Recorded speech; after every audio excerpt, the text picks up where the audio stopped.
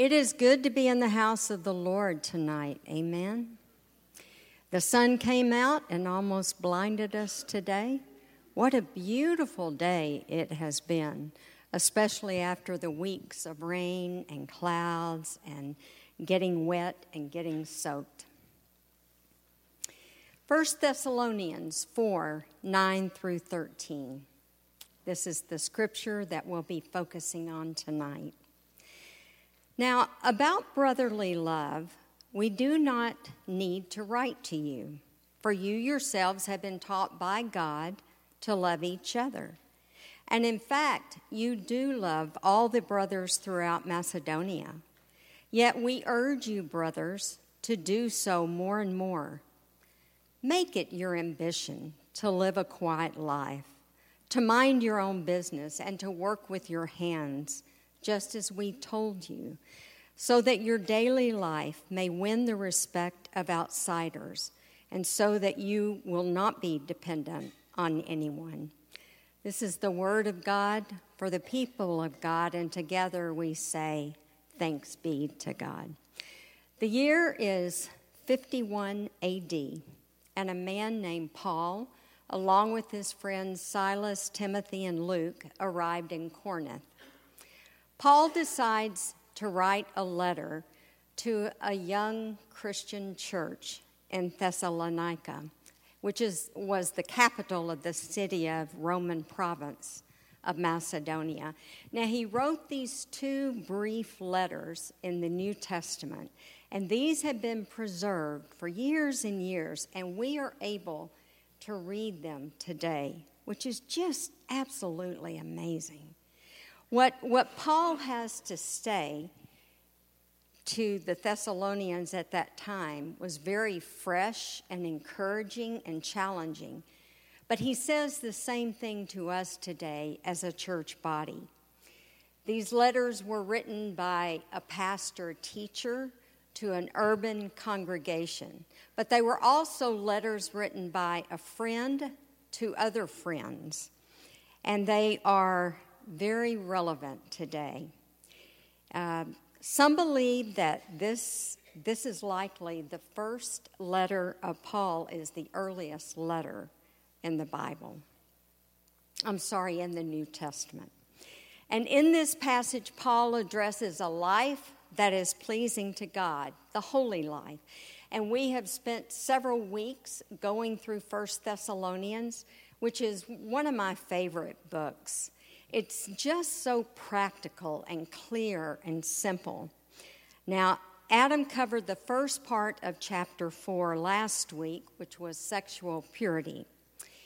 And have I told you, Adam, how thankful that I am that you had the first part and I have the next part.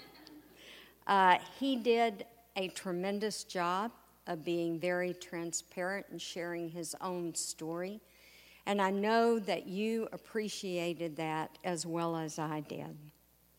In our scripture today, though, Paul addresses two things from the church. And I think we have the slide for that. Love and the quiet life. And this may be simple to say, but I think we always need to be examining ourselves to see where we are, to see where we fall. If you recall, at the beginning of the verse, he talks about the brotherly love. He says, we don't even need to write to you about this because you guys are doing it already. You guys are so good at this. And not only that, but you've expanded it into Macedonia.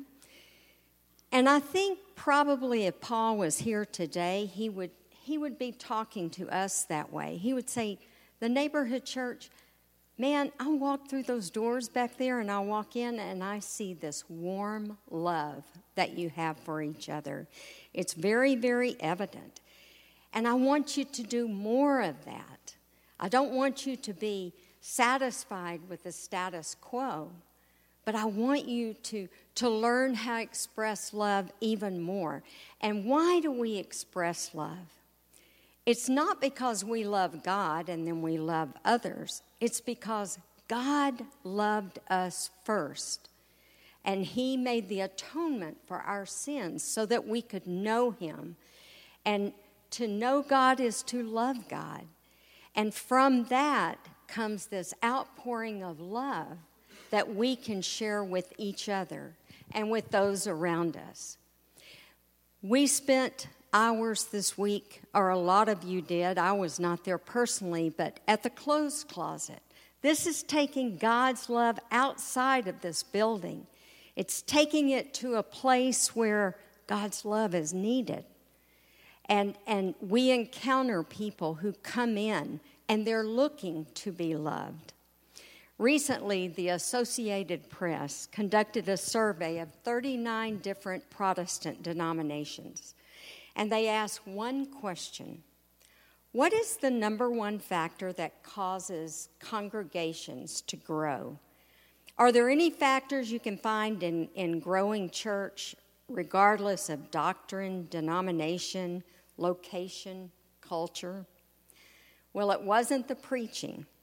It wasn't the presence of a really strong children's ministry, and it was not the air conditioner. On the basis of this survey, they discovered that the number one characteristic of a growing church was that atmosphere of love among the membership. And if Christians really began to love each other the way that God would want us to, then we would have to lock the doors to keep the people away.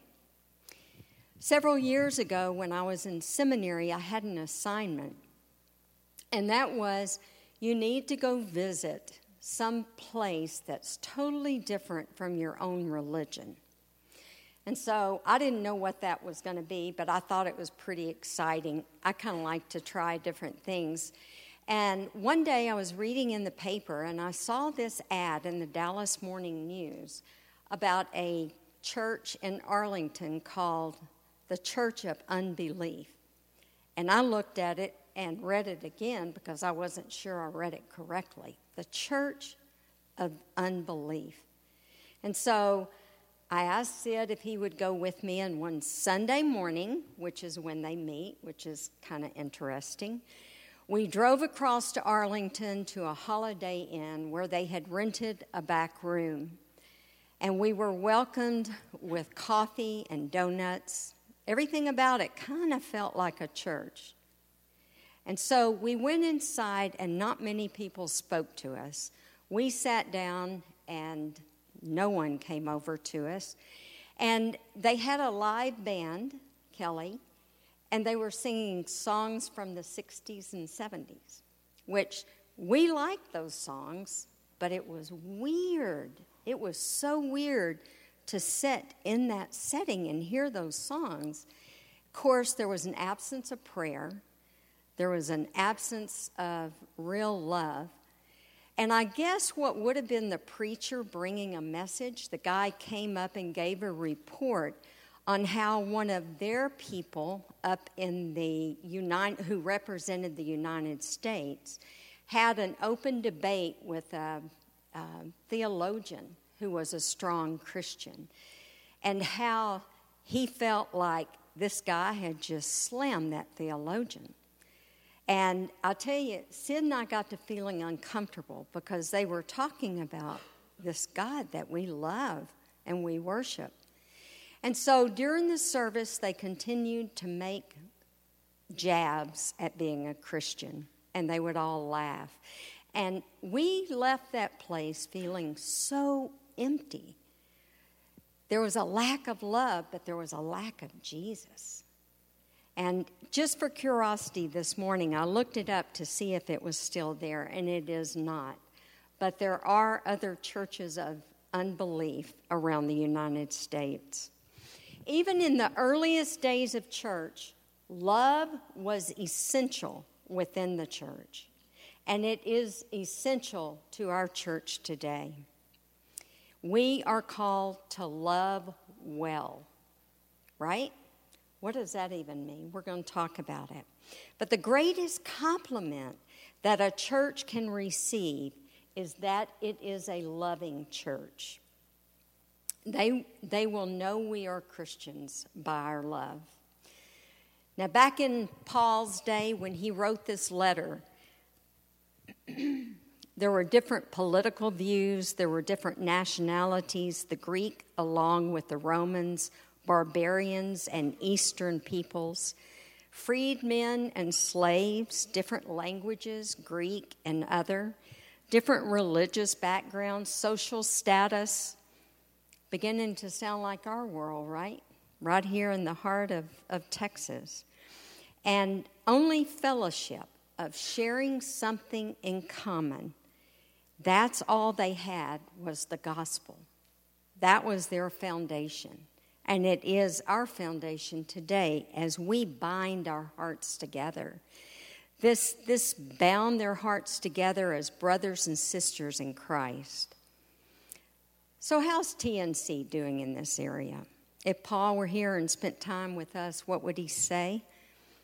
We say we love people. We say we love all people. But do we? Do we love people who are totally different from us, regardless of their race, their culture, status, age, orientation?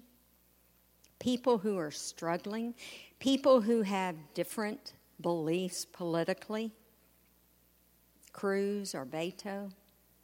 Are we really loving? Do we love well on Facebook? Or is that our platform? Do we love enough to love a Muslim who might walk in to our presence and sit in our church? I know you're probably thinking, you're getting a little personal now. Leave my Facebook off of it. Well, yeah, I am getting personal because this is personal and it's important. Because of God's love, we are to love one another. God teaches us how to love. This is love, not that we have loved God first, but that he loved us and sent his son. And then Paul calls in this scripture, calls on the church to love more and more. You're loving well, you're loving each other. Keep loving, keep stretching yourself, keep looking for opportunities to spread God's love. I see love as being one of our strong suits at TNC. But can we do more? Can we really love more? So the second part of this passage says, make it your ambition to lead a quiet life, to mind your own business, and to work with your hands, just as we told you, so that your daily life may win the respect of outsiders and so that you will not be dependent on anyone. Well, we could spend a couple hours on this, right? Mind your own business, work with your hands. Yeah, it's going to get personal. Just wait around. Make it your ambition. Have ambition to lead a quiet life. That's what Paul's saying. Another translation, I think it's the King James, which is old, and I don't read it a lot now, but I love what it says. It says, study to be quiet. So we think about studying in order to learn about something we don't know about, and Paul's saying, hey, church, study it. Study it. Figure it out so that you can have the knowledge and then you can have the experience of leading a quiet life. Another translation says, aspire to live quietly. What does that even mean? And why would Paul be telling the early Christians that this was important? Perhaps we can ask it another way. What prevents us from being quiet? Now, the gears are turning in your mind. Well, we have soccer practice this night. We have band competition. We have blah, blah, blah. Everything in our life is so scheduled, and we are so busy. We don't really have time to be quiet. And do we encourage this quality in our own lives and in our children's lives? Living a quiet life. Let me ask you these personal questions.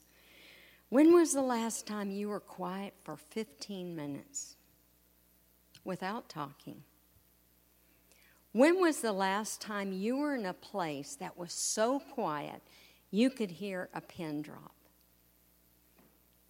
Would you describe your emotions as being orderly or disorderly? Are you able to sit without noise or music in your ears or the TV going? Does silence bother you? I've worked with people on this, what Richard Foster calls spiritual discipline, that of being quiet or sitting in silence and solitude.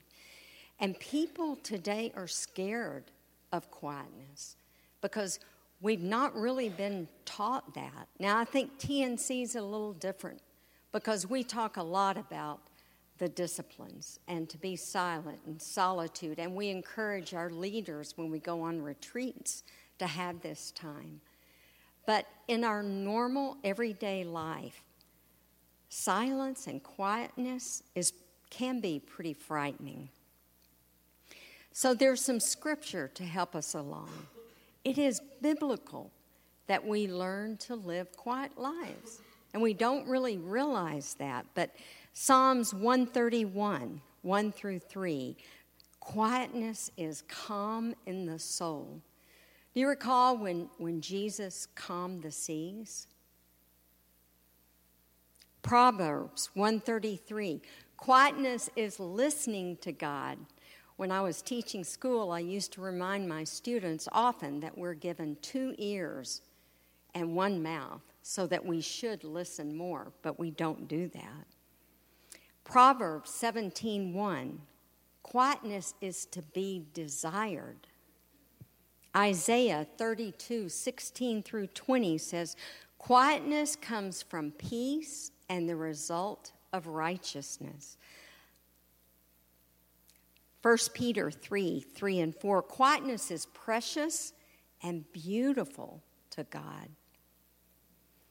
Quietness is the opposite of a storm. Quietness is waiting on God. Quietness is an orderly life.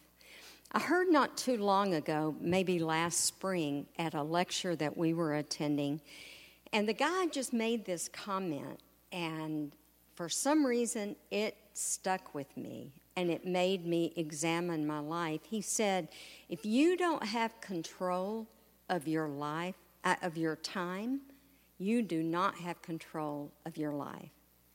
If you don't have control of your time, you do not have control of your life. And I wrote that down and I kept thinking about it. And so when we came home, I continued to think on that. And so I looked back to see what my schedule was and realized that I was pretty undisciplined with my time. I just more or less kind of let it happen, whatever needed to be done here or here, not really having a set time. And so I started setting my alarm clock really, really early, either 5:30 or 6. And the first thing that I would do is get up, make coffee, and go to my Bible and sit in quietness. And I couldn't believe the difference that I had for that day. For after that time, I would take a sheet of paper and quickly line out what needed to be done and then looked and prioritized that. And that day turned into days and weeks and months, and I began to see that this professor was so right, that you have to have control of your time. You have to know when to say yes to things and when to say no. I've been told that if you say yes to something, you're saying no to something else. And who controls our time? Yeah, if you work, there's the work day. But who controls the time outside of that work day? And how does it look for you? And how does quietness, living the quiet life, how is that reachable? To have a quiet spirit means that one has to have order and control over their emotions, spirit, and thoughts.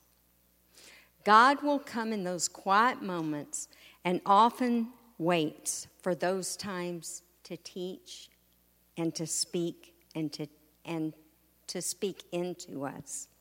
The quietness on the inside will translate to a peaceful existence on the outside. So aspire to live quietly. Just live quietly. Be faithful. You're not looking to gather a crowd around you. You just want to live faithfully. I can't think of a better example of a quiet life than the life of Brother Lawrence. This is a book, The Practice of the Presence of God. And this was written about 300 years ago. Nicholas Herman was a man that was brought up by a family who loved God and taught their children to love God. He joined the armed services at an early age. He went to fight and was captured in Germany.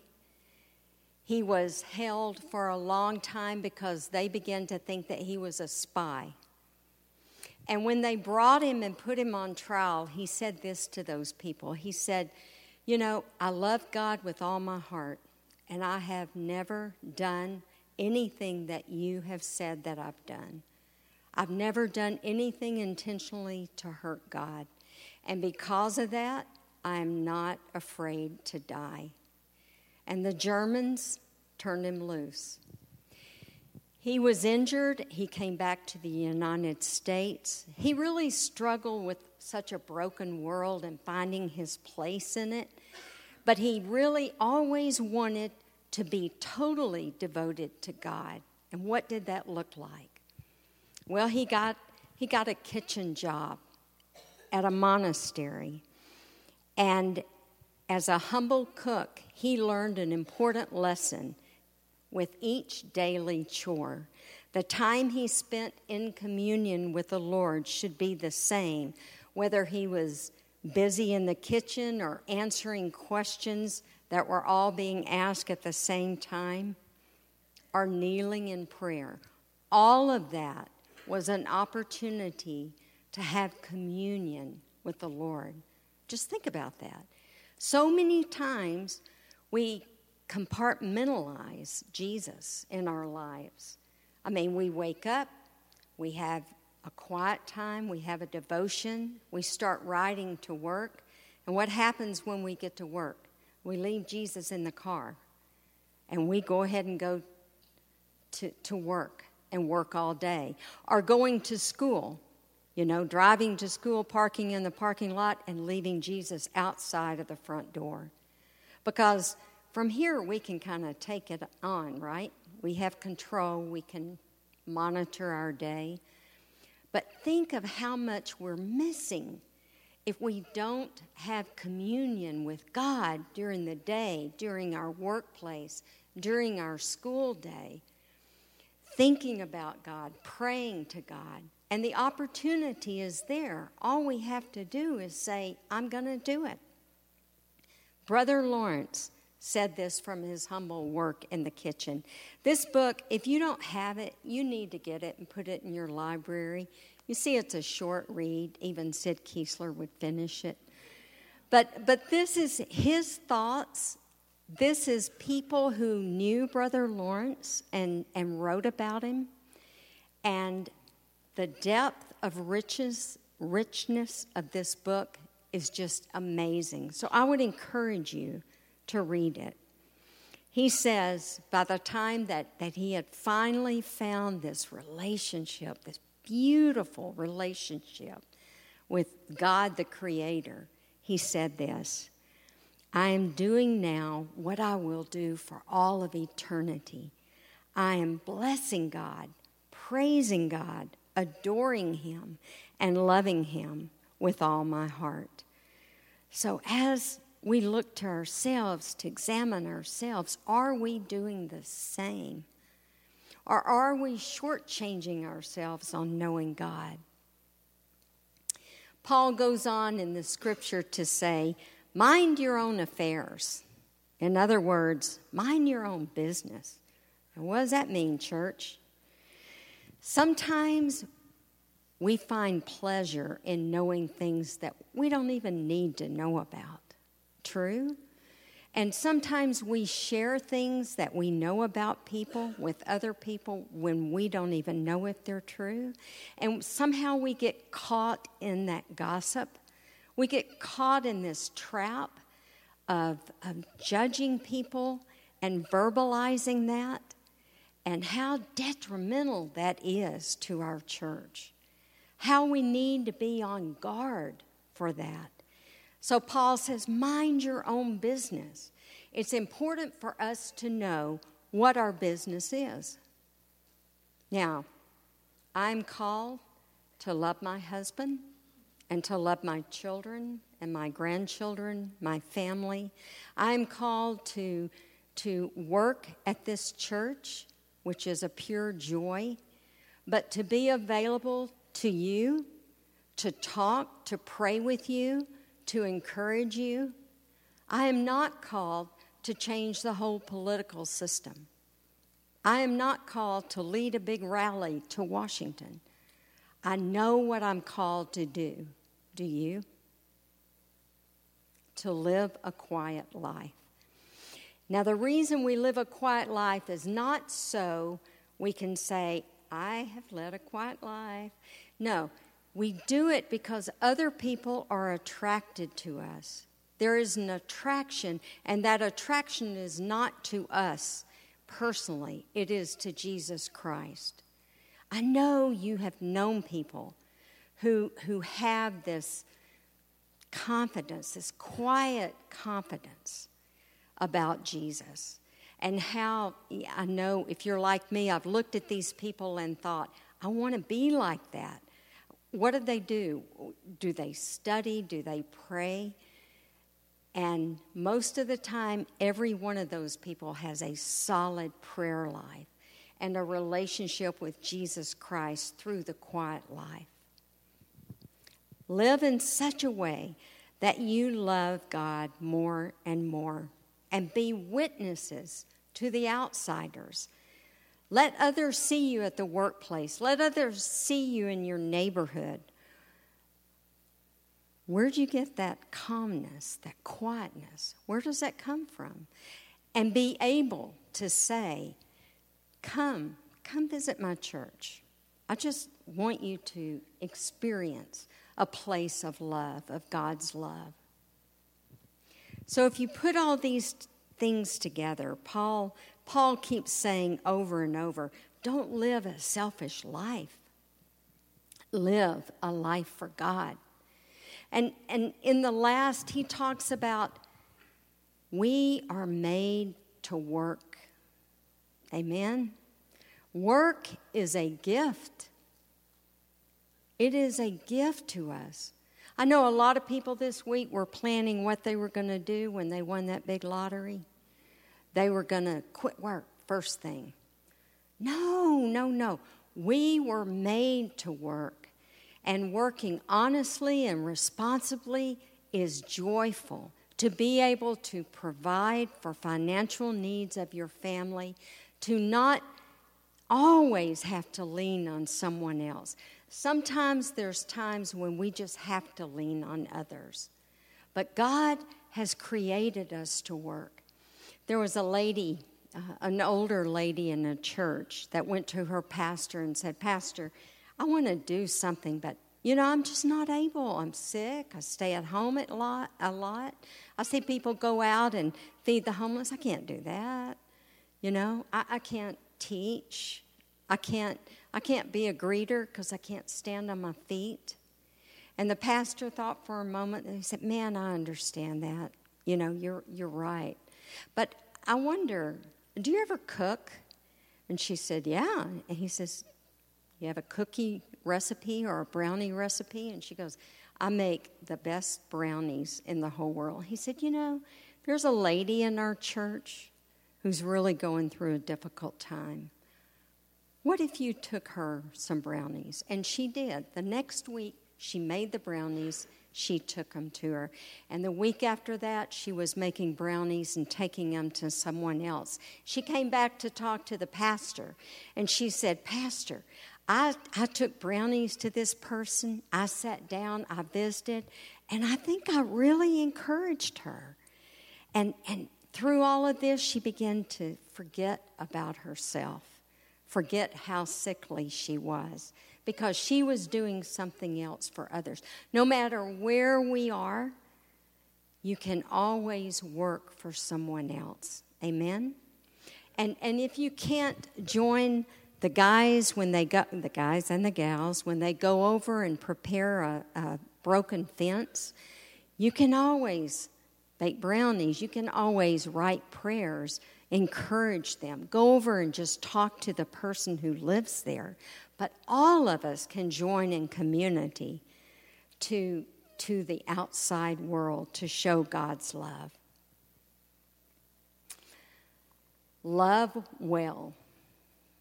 And that's a stretch for a lot of us. We're still learning how to love well.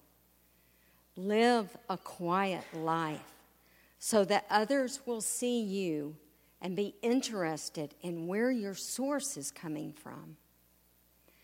We have a call for God to do His work, to live in harmony and unity within our church. Do we have difficulties in our church? Of course we do. Every church has difficulties. But sometimes the disagreements we have with each other, when we reach resolution by glorifying God, sometimes those people become the closest people within the whole church, those that have difficulty. Don't be afraid of conflict, because conflict can be good if we are seeking resolution. Because, you see, that's what God majors in, is reconciliation. And so don't harden these feelings. But talk to Pastor Adam, talk to Pastor Bud or myself. Let us help you with these feelings. Let us help you with conflict and showing love to each other. Because we want to be like that church in Thessalonians. We want to live a holy life, not for our own good, but because God is holy and we want to be more like God. Will you join me with prayer? Father, I thank you so much for Scripture that addresses things that are so relevant to us today. Father, living in a broken world and a broken culture, we are constantly examining ourselves to see where we stand, Father. You've called us to love and to love well. Father, would you help us do that? We've failed you by things we have done and by things we have left undone. Would you send the Holy Spirit to help us recognize those opportunities where we can grow in God and grow in Christ and be transformed to be more like Jesus. Father, you've called us to go deep with you, to have a love affair with Jesus. Father, would you help us do that? And in finding that deep relationship with Jesus, would you help us to lean into his understanding, to lean into his truths?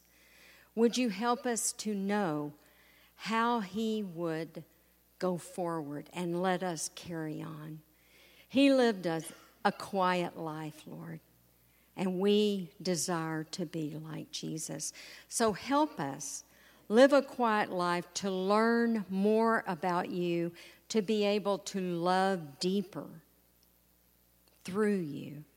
Father, would you help us as a church to work and love each other and help take care of each other, but at the same time, Father, to just encourage each other to go forward, to lean into Jesus Christ for understanding and for peace.